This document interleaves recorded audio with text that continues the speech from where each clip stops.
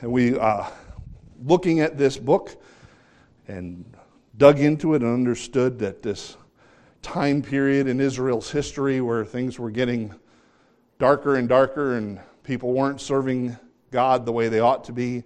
And we talked about how God had planned this book. And then we talked about 9 different things that God was upset with that he mentions in this book. And we're going to continue in that theme. Please keep this in mind. In our world today, there's this swing toward the idea, especially publicly, that God doesn't care about your behavior. Okay, that God is just a loving God and allows us, he just wants us to be happy. He wants us to be pleased with ourselves. Sort of this hedonistic mentality. Now, not heathenistic, but hedonistic, meaning my own personal pleasure and myself is more important than anything else. And we're seeing that over and over in this world. And there are people who are declaring that that's how God wants, what's what he wants for us. If I feel this is how I should act, I should identify, things I should do, then that's what God wants for me because he just loves us. And this book is centered and focused on the fact that there are some things that are upsetting to God. And we looked about 2 Sundays ago when I was preaching about the fact that God loves, but God also hates. There are things that God hates.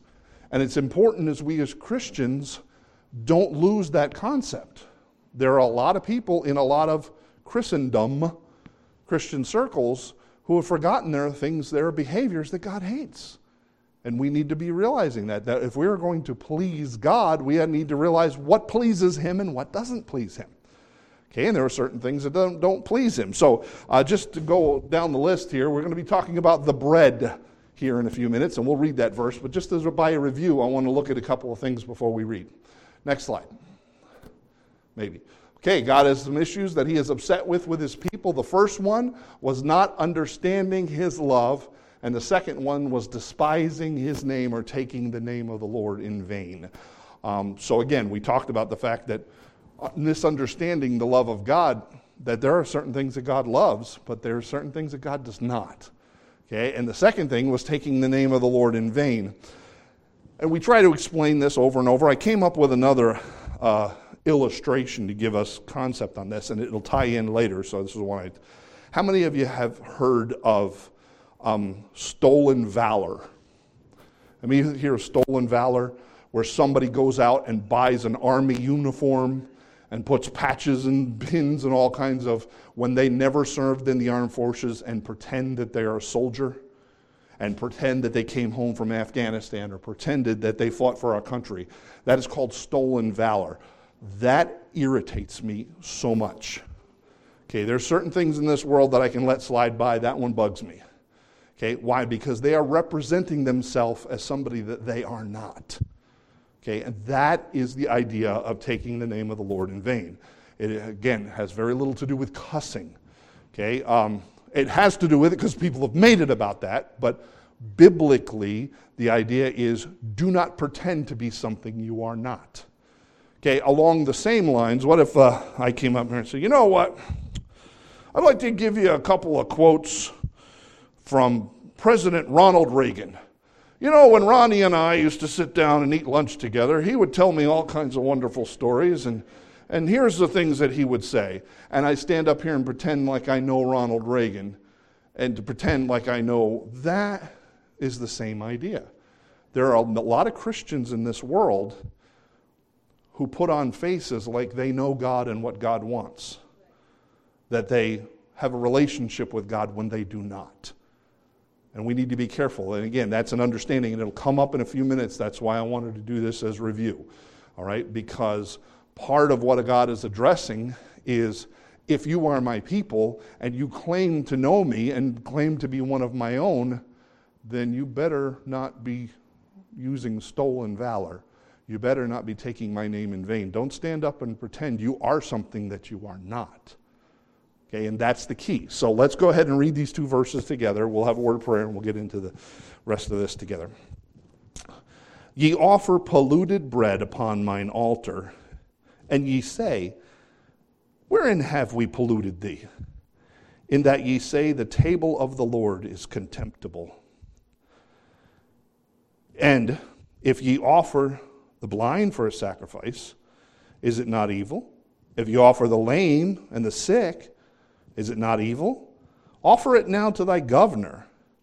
Will he be pleased with thee, or accept thy person? Saith the Lord of hosts. Let's pray. Heavenly Father, again, we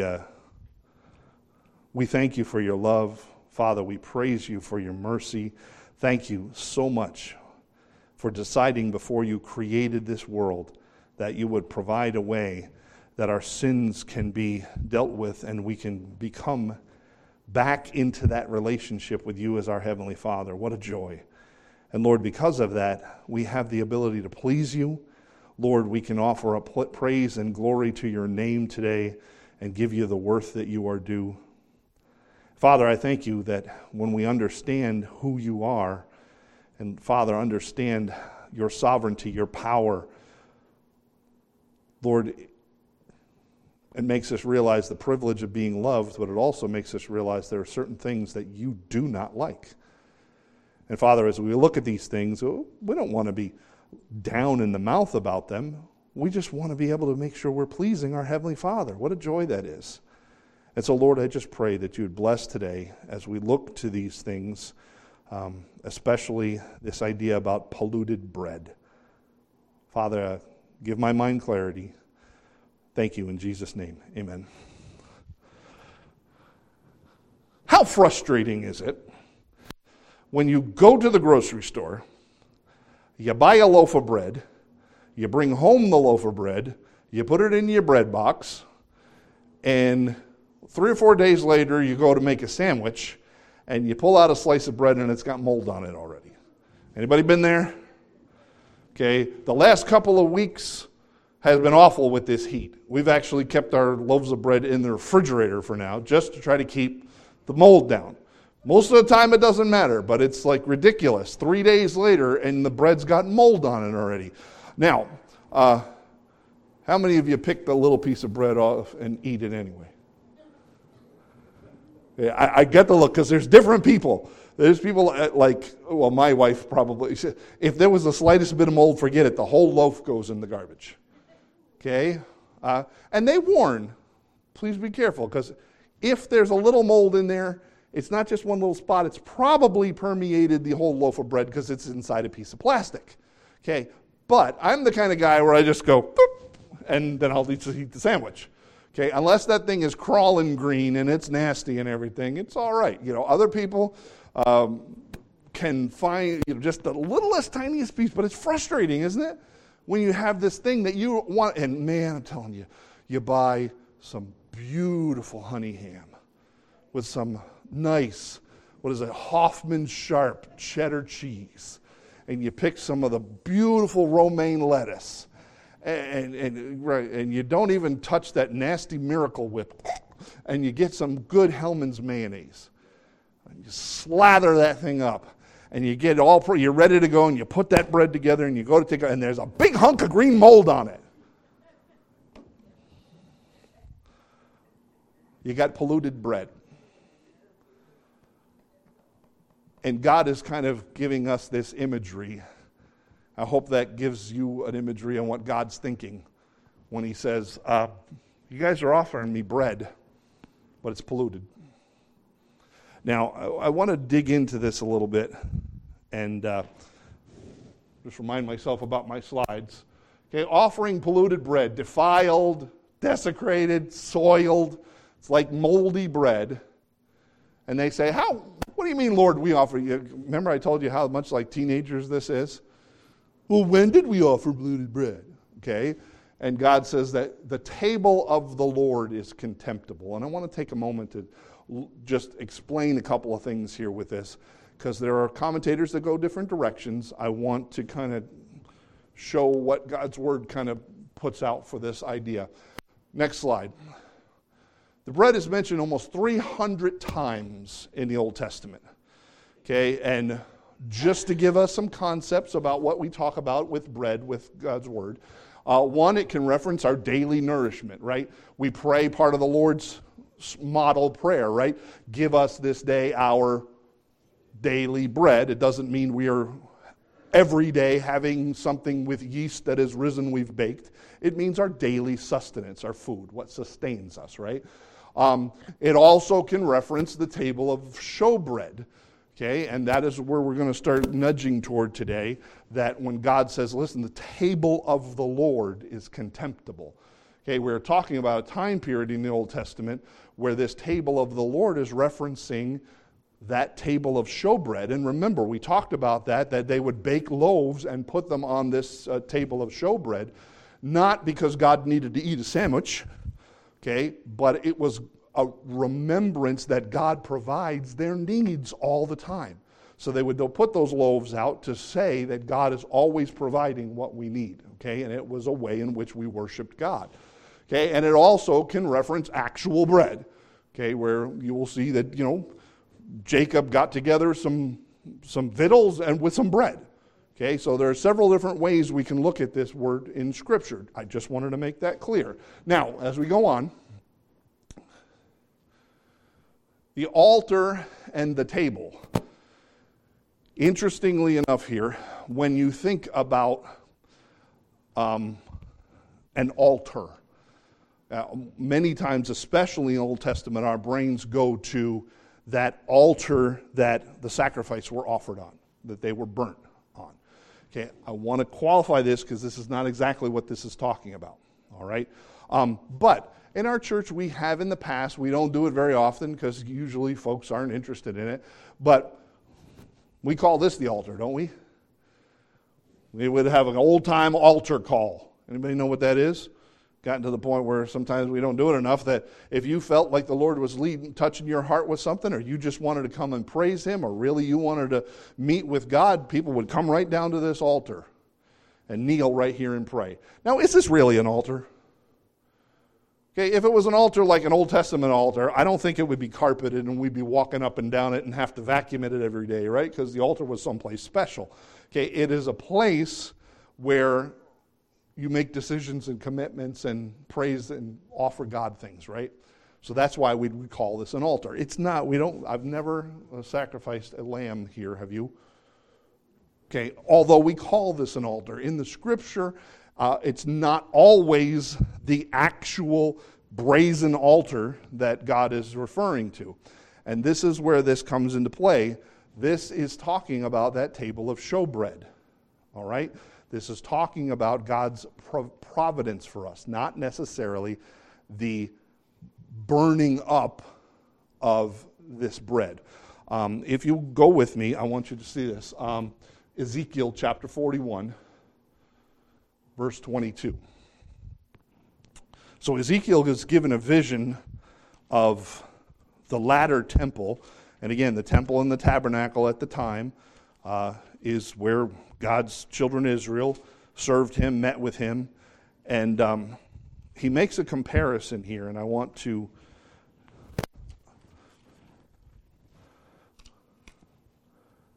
try to show something. Now, I will be absolutely honest in the fact that there are some conflicting thoughts about this passage. I don't want to just skip over them and pretend they're not there. Okay, many people will say that this was the actual altar that this bread was offered on, when it says, you have offered polluted bread on mine altar. Okay, there are others who will describe something else. So in Ezekiel 41, verse 22, look at what it says. The altar of wood was 3 cubits high, and the length thereof 2 cubits, and the corners thereof, and the length thereof, and the walls thereof were wood. And he said unto me, this is the table that is before the Lord. So we're talking about measurements. Now, if you want to go back and look at it, these are not any exact measurements to go with the brazen altar. That was 5 cubits by 5 cubits by 3 cubits high. This is not the description exactly of the table of showbread that was in the tabernacle. Okay, that had little different dimensions. This also has similar dimensions to the altar of incense. All right, so some theologians, some Bible students gravitate toward that altar of incense. Okay, the problem being, neither the altar that is described as the brazen altar, which is huge compared to these measurements, or the altar of incense, we don't see bread offered on those. The only thing we find associated with bread in the Old Testament tabernacle and temple is the table of showbread. Now, please, you would offer fine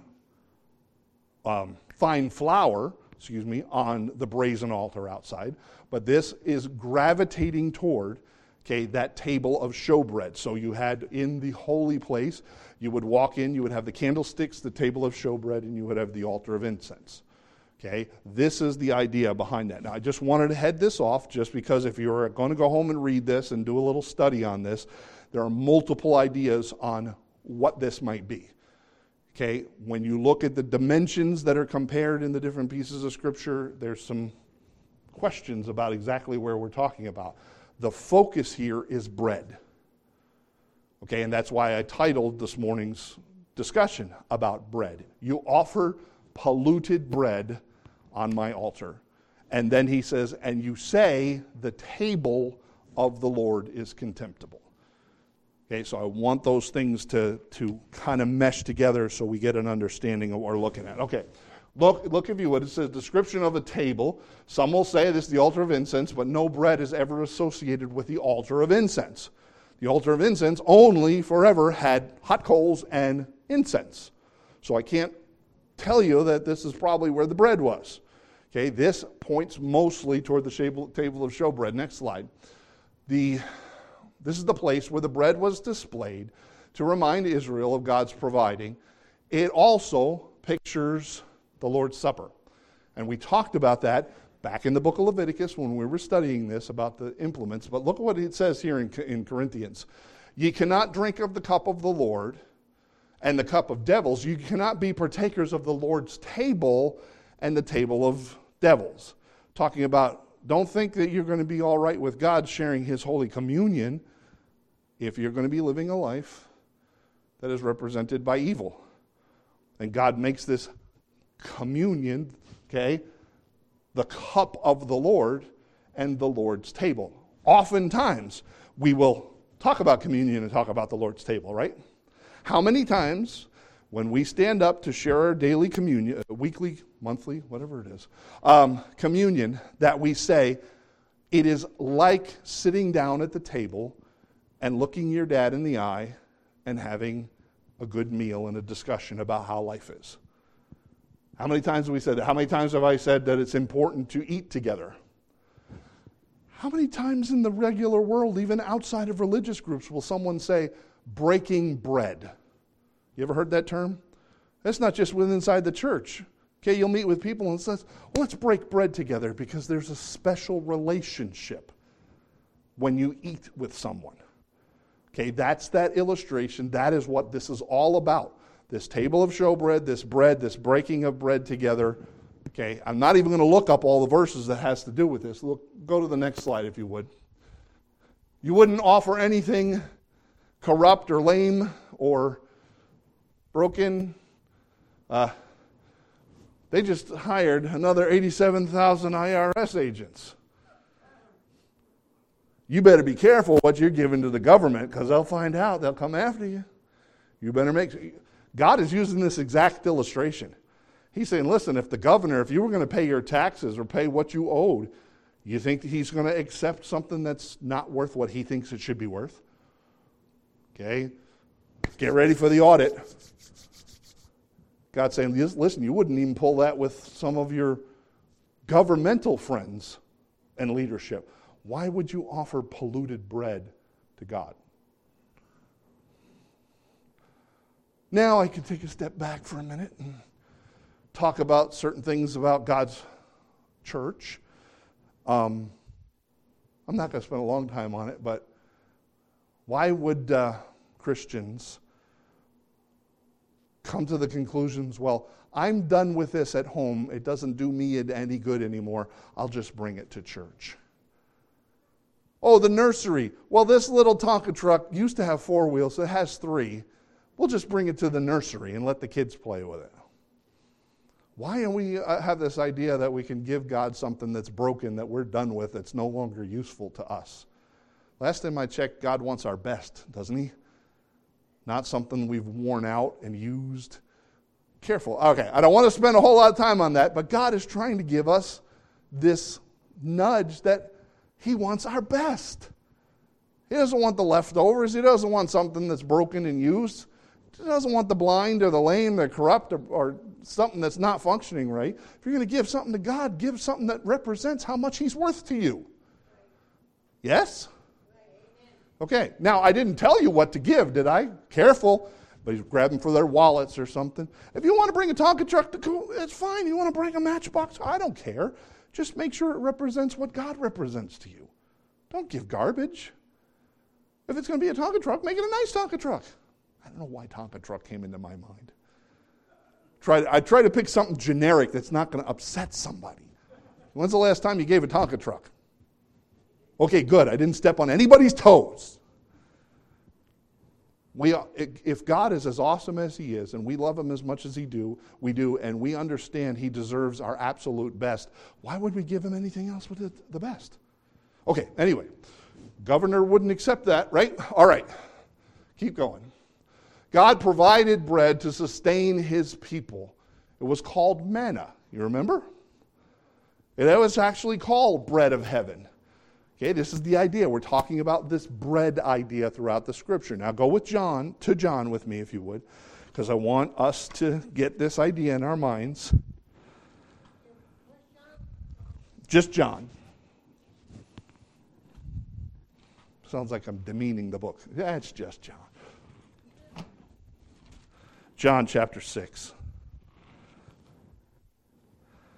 The whole thing, and guys, I think by now, after studying the book of Leviticus for as long as we did, I think we get the idea that the stuff God established in the Old Testament was to picture what he was going to do through Christ in the New Testament. Okay, so when he makes bread 300 times important in the Old Testament, that he's probably going to use that as some sort of picture for us to understand. Okay, that God provides bread. The table of showbread reminded us how much he provided. The manna from heaven as the children of Israel were wandering in the wilderness. Okay, angel food. Okay, coming down from heaven. And God provided for them on a daily basis. Okay, God was trying to remind us that he was providing for us bread. John chapter 6, you with there? You there? 31? I'm not there yet. 31. Jesus is speaking and he says, "Our fathers did eat manna in the desert, as it is written, he gave them bread from heaven to eat. Then Jesus said unto them, Verily, verily, I say unto you, Moses gave you not this bread from heaven, but my Father giveth to you the true bread from heaven. For the bread of God is he which came down from heaven and giveth life unto the world." You hear what Jesus is saying there? He said, you know how God provided bread every single day for Moses? It came down from heaven to provide for you what you needed. He says, he who came down from heaven is that bread. Jesus is saying, I am. And again, keep going on. He doesn't mince words. Then they said unto him, Lord, evermore give us this bread. And Jesus said unto them, I am the bread of life. He that cometh to me shall never hunger. He that believeth on me shall never thirst. So again, as we're talking about this and this polluted bread and this image of bread throughout the entire Old Testament, we are reminded who that bread is picturing. It is picturing the Lord Jesus Christ. Okay, he is the one that God chose to provide those things that we need. Can I get somebody to just blink an amen? Okay, somebody out there. All right. Let me try that again. Jesus came to provide everything we need. Okay, that was better. All right. All of a sudden we're having a nice, cool August Sunday kind of sleep moment. All right. Understand that this bread that we're continually reminded of plays an important part in our everyday life. And that's the point. Oh, thanks, Pastor. Way back a couple thousand years ago, Maybe some people put moldy bread on the table in the tabernacle. Wow, how does that apply to me? Well, number one, it applies to us because Jesus Christ is our bread. We need to realize that. Keep going with the slides here. Bread is also God's word. Okay, that's key. Now, Jesus, we understand, is the bread of life. He was the living word of God, right? In the beginning was and the Word was with God, and the Word was God. We understand that Jesus himself is the Word. He says, I am the bread, I am the Word. But we also have the written Word, don't we? You all have a written Word, don't you? Okay. We got good amens on the Jesus part, but also we talk about the Bible. Everybody goes, Pastor's going to talk about Bible reading. Yeah, I am. Okay. It also sustains us spiritually. And I didn't write down these verses, but you know how many times in the Old Testament where Jeremiah says, listen, I picked up the little book and I ate it. And it was to my lips sweet as honey. The Bible says in the Old Testament that I consider God's words more important than my necessary food. The Word of God, is also the bread. Jesus himself said it, right? Man shall not live by bread alone, but by every word of God. Now, put that into context. Remember, this is a 40-day fast that Jesus is on. He hasn't eaten in 40 days. And the devil comes up and says, listen, why don't you turn these stones into bread? I know you got to be hungry. Isn't it interesting? And again, there's a whole other study we can put with this. He didn't tell him, why don't you turn the stones into steak or fruit? He specifically said bread. So God continue this imagery.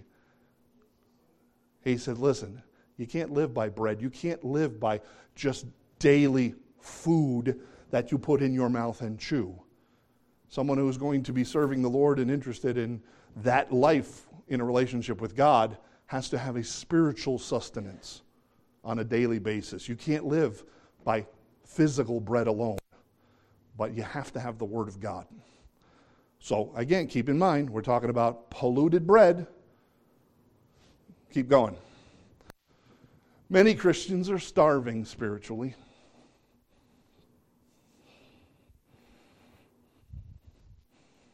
What would happen to your health, to your weight? Maybe some of us should try this.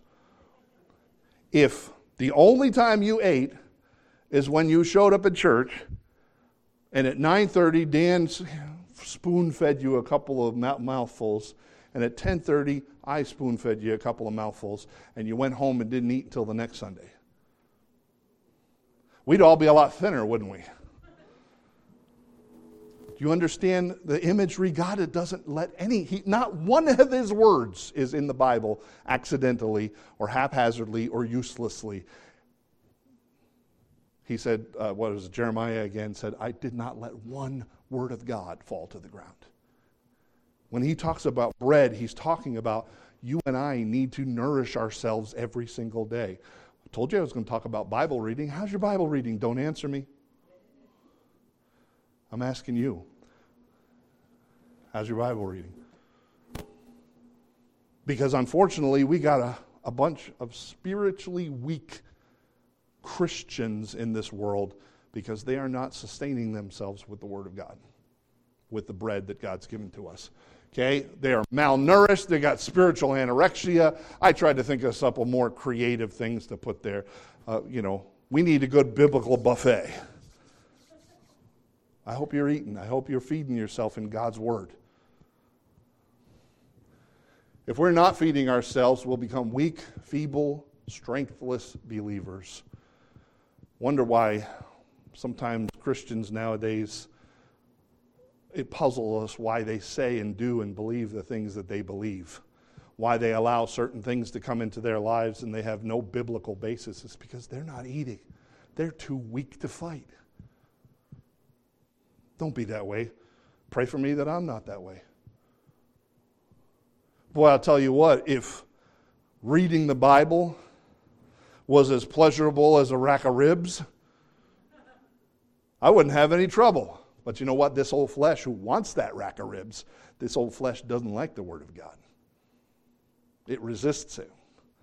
But that's how I got to grow spiritually, is with the food that God has given us, that bread, that daily sustenance. Let's go. So how do you and I offer polluted bread? That's the question, right? We're studying something in the Old Testament. Pastor, what difference does it make about polluted bread? Well, if our Lord Jesus Christ is the bread, how are we treating that bread on a daily basis in our own lives? Right? The Apostle Paul made a very measured practice of referring to Jesus as the Lord Jesus Christ so often. I have a pastor friend that I listen to on tapes now and then, and he talks about, it must have been something that out west they use more often in some churches, where he'd say, Jesus is not just your cosmic buddy. That's one of his favorite phrases. But you know what?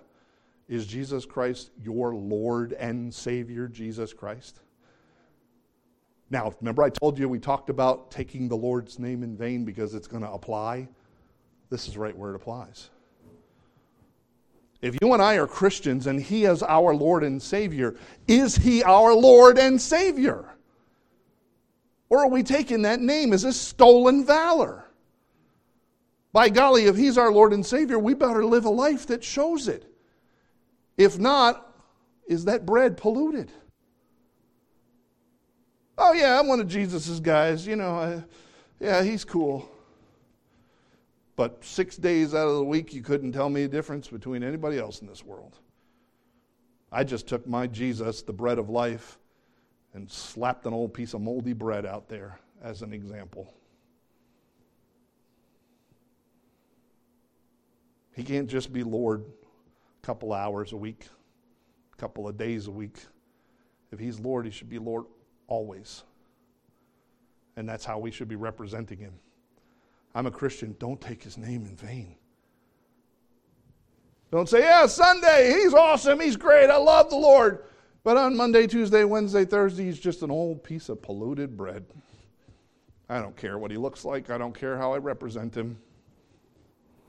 Careful. He's that living Word. Next part. What about the Word of God?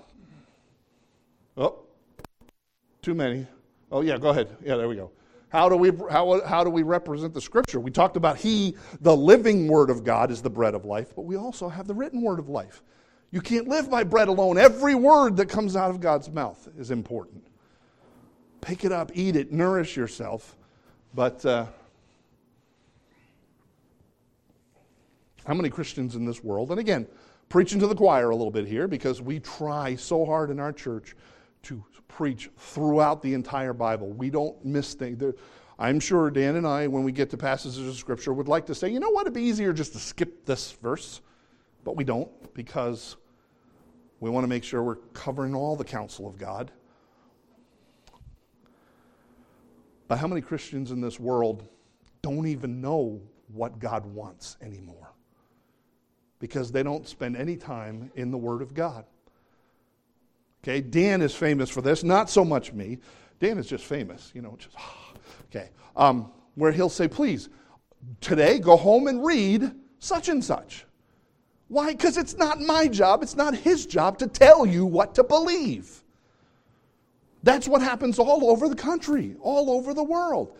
People are believing what they're told by somebody standing in a pulpit. Why? Because they're not feeding them own selves. Listen, I don't have a problem eating. You can ask my wife. I'm working on that. Help me. Okay, my body would be a lot better off if I didn't have so much investment there. But let me give you this encouragement. I don't care how much I eat, you'll never gain any weight. If I go out and eat at the buffet, it does you absolutely no good, does it? Come on, you understand what I'm talking about? I can't eat for you. Said, man, that Trevor, he's growing so much this way, but he's just kind of skinny. You know what? I'm going to go out and eat an extra meal for him this week to put weight on Trevor's body. It doesn't work that way. All right? Now, I know that's a silly illustration, but God picks the easiest pictures for us because he knows we're duh. You and I need to realize that sitting, listening to somebody else talking about the Word of God is not going to help us to get nourished. You have to be in the Word of God. Study to show thyself approved unto God, a workman that needeth not to be ashamed, rightly dividing the word of truth. We have a messed up Christendom in Christian churches in our country and around this world because people don't know how to rightly divide His truth anymore. Because they don't spend any time in it themselves. They let a pastor, they let a podcast, they let something else feed them, and it's not the Word of God. As much as I'd love to tell you that what I'm saying right now is bread for you, no. What I'm saying right now is nudging you to get to the bread. I'm saying, ding-a-ding-a-ding-a-ding. You know what that is, right? Ringing the dinner bell. Dan and I get up every Sunday and say, listen, look what's here. Dig in, feed. That's what we need to do. Next, Jesus warned us about bad doctrine in this very imagery, Matthew chapter 16, verse 11 and 12. How is it that you do not understand that I spake to you not concerning bread, a loaf of bread, that ye should beware of the leaven of the Pharisees and the Sadducees? Then they understood that he bade them not to beware of the leaven of regular bread, but the doctrine of the Pharisees and the Sadducees. God says, listen, Jesus is talking and he says, when I'm telling you about be careful of the bread, cherish it, protect it, I'm not talking about physical bread, I'm talking about bad doctrine. But you and I don't know, we need to be careful. There's a lot of Christians who don't know what bad doctrine looks like because they don't have regular bread. Every bit of bread they're getting is polluted because it's not based in the Scriptures. That is why please, please, please read your word. When you go home today and you say, Pastor was in these couple of verses in Malachi, I'm going to read them. Good. Let God's Holy Spirit tell you what you need. Okay? And don't you ever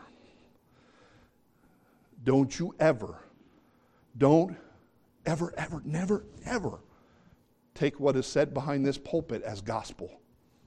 You take what's said in this book as gospel. Please. You ever... All right, the example just recently in my house was a gallon of milk. Sitting there, pull it out of the fridge. Oh! And then why do we do this? We know it's gross, but we walk up to another family member and say, taste this. We already know it's disgusting. Why do we want to feed something disgusting to someone else? My point. If we're not in God's Word and making sure our bread is not polluted, how disgusting would it be to hand a moldy, nasty, rotten piece of bread to somebody else and say, here, eat this? We ought to make sure we're studying. We ought to make sure we're in this book and we know what we are talking about, what God says. And anytime anybody stands in this pulpit or on a podcast or anything else that comes across your ears talking about God's Word, you better make sure you're not getting a, here, taste this. I think it's gross. Go back to the book, please. Okay, last little bit. Adding, removing personal opinions, traditions, superstitions to the Bible. If we're not careful, we can do the same thing. Guys, this is the verse that's been coming up in Job in our study for months. Speaking the truth in love. Now, don't let those words slide by without thinking about them for a minute. It is important to speak the truth. But you know what? We can do it so obnoxiously and turns God's word into a sledgehammer and make judgments on other people's lives that we're not supposed to. Or we can go the opposite way and we can speak love to everyone, but avoid truth. We have to have both. We have to make sure that with the pure Word of God that we're talking about, we're presenting, is presented in a way that says, listen, this is God's best for you. How many of you have opinions about God's Word? Raise your hand, you do too. Okay? We all have learned things about God's Word. Now, is always our opinion what God's Word said? We're careful in the pulpit and say, listen, okay, this is speculation, I'm going to tell you. Or you might say, God's Word says absolutely no alcohol.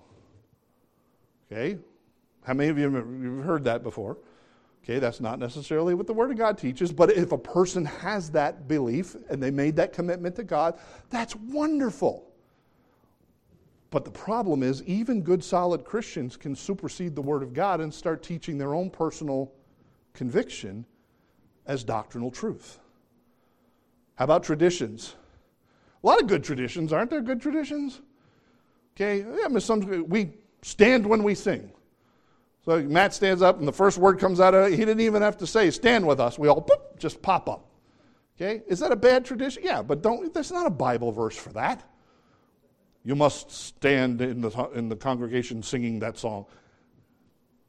We have to make sure we understand that there are certain things in our lives that are opinions and ideas and beliefs and traditions, but they're not pure bread. Study to show yourself approved. No, now, here's the key. Here's the kicker. We are sharers of the Word of God. So, the living Word is Jesus, the written Word is His Bible, but you and I have an awesome responsibility in that we're supposed to take this Word, this bread, and dole it out to other people. Yes? Our job is to take this bread and share it with everyone else. Is the bread we're sharing polluted? Now look, 1 Corinthians, I love this. 2 Corinthians. Oh, no, yeah. We are epistles. And you know what that word is, right? Okay, there's epistles written to Romans, the Romans, to the Ephesians, to the Corinthians. Okay, that means a book. You and I are book. Read by everybody. We talk about, the Bible says, ye shall be witnesses. That doesn't mean you have to choose to be a witness. You are a witness. People are reading your life, whether you like it or not, whether you think it or not, whether you believe it or not. You are a representation of the Lord and Savior Jesus Christ. What kind of bread are we offering? What are we putting out on the table for people to see? Remember, that's what the table of showbread was. The light shined on it, and it was always visible. What are you and I presenting? Next verse. Let the word of God, let me try that again. Let the word of Christ dwell in you richly, teaching and admonishing one another in psalms and hymns and spiritual songs, singing with grace in your hearts to the Lord. What type of bread do we show? And I didn't misspell that. Spelled it like the table of showbread. Okay? So our point today, when God is reminding a couple things that upset him, one of those things is, what kind of bread are we putting out? Is it all moldy bread? We're done with it. Oh, you know what? I've had this in the cupboard for a couple of weeks. I will just put it out on the table of showbread. God's not going to eat it anyway. We have an important time in this world, guys. We are at a place that I've never seen before. Now, I'm not saying it hasn't happened in history before, but I've never seen it. This country is in a place that I've never seen before. And if we need something more than anything in this world, is we need Christians who are out there presenting God and His Word and our lives in the most pure, biblically centered way that we possibly can. We need to make sure that the bread that we're putting out is not polluted, that it is absolutely what God expects of us, that we're not stolen valor, taking his name in vain, that if we're going to call ourselves Christian and the bread of life, the living word, Jesus, is represented right, that the word of God, the written bread, is presented right, and that we who are epistles, who are read by everyone, are putting out what we believe.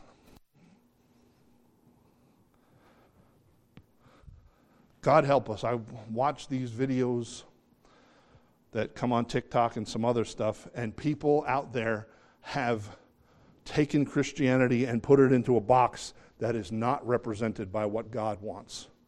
When they talk about that we're hateful and that because we think God doesn't like it when we sin, that's just hateful against other people. Do not let yourself be put in that box. That is not what God's word talks about us as believers. But the problem is because too many times Christians, quote unquote, have put polluted bread out there, that's what the world begins to think. So, with that in mind, you help me, I'll help you. That's why we're in this together. This life that we live for God is something amazing. It is absolutely awesome. I don't have to try to be something I'm not. I'm exactly who God wants me to be. If I would continue to be the person, just walk in his ways. There's a whole other sermon I was talking about when I was praying with the guys. You know what a joy it is just to be happy? We don't need fame. We don't need money. We don't need to... This whole world is full of people who are continuously trying to find something to make them happy. You know what I like? My God loves me. He made me. He forgave me. That makes me happy. I don't have to, well, my bank account's not full of, well, who cares? Well, I don't get all the toys that everybody, who cares? Stop focusing on, and start focusing on who we represent. If we would realize that God loves us who we are and made us who we are, and if we try our best to be who he wants us to be, we can just live a happy life. Let's go out there and represent that bread the way it ought to be. Jesus, our Savior, his word. Let's pray.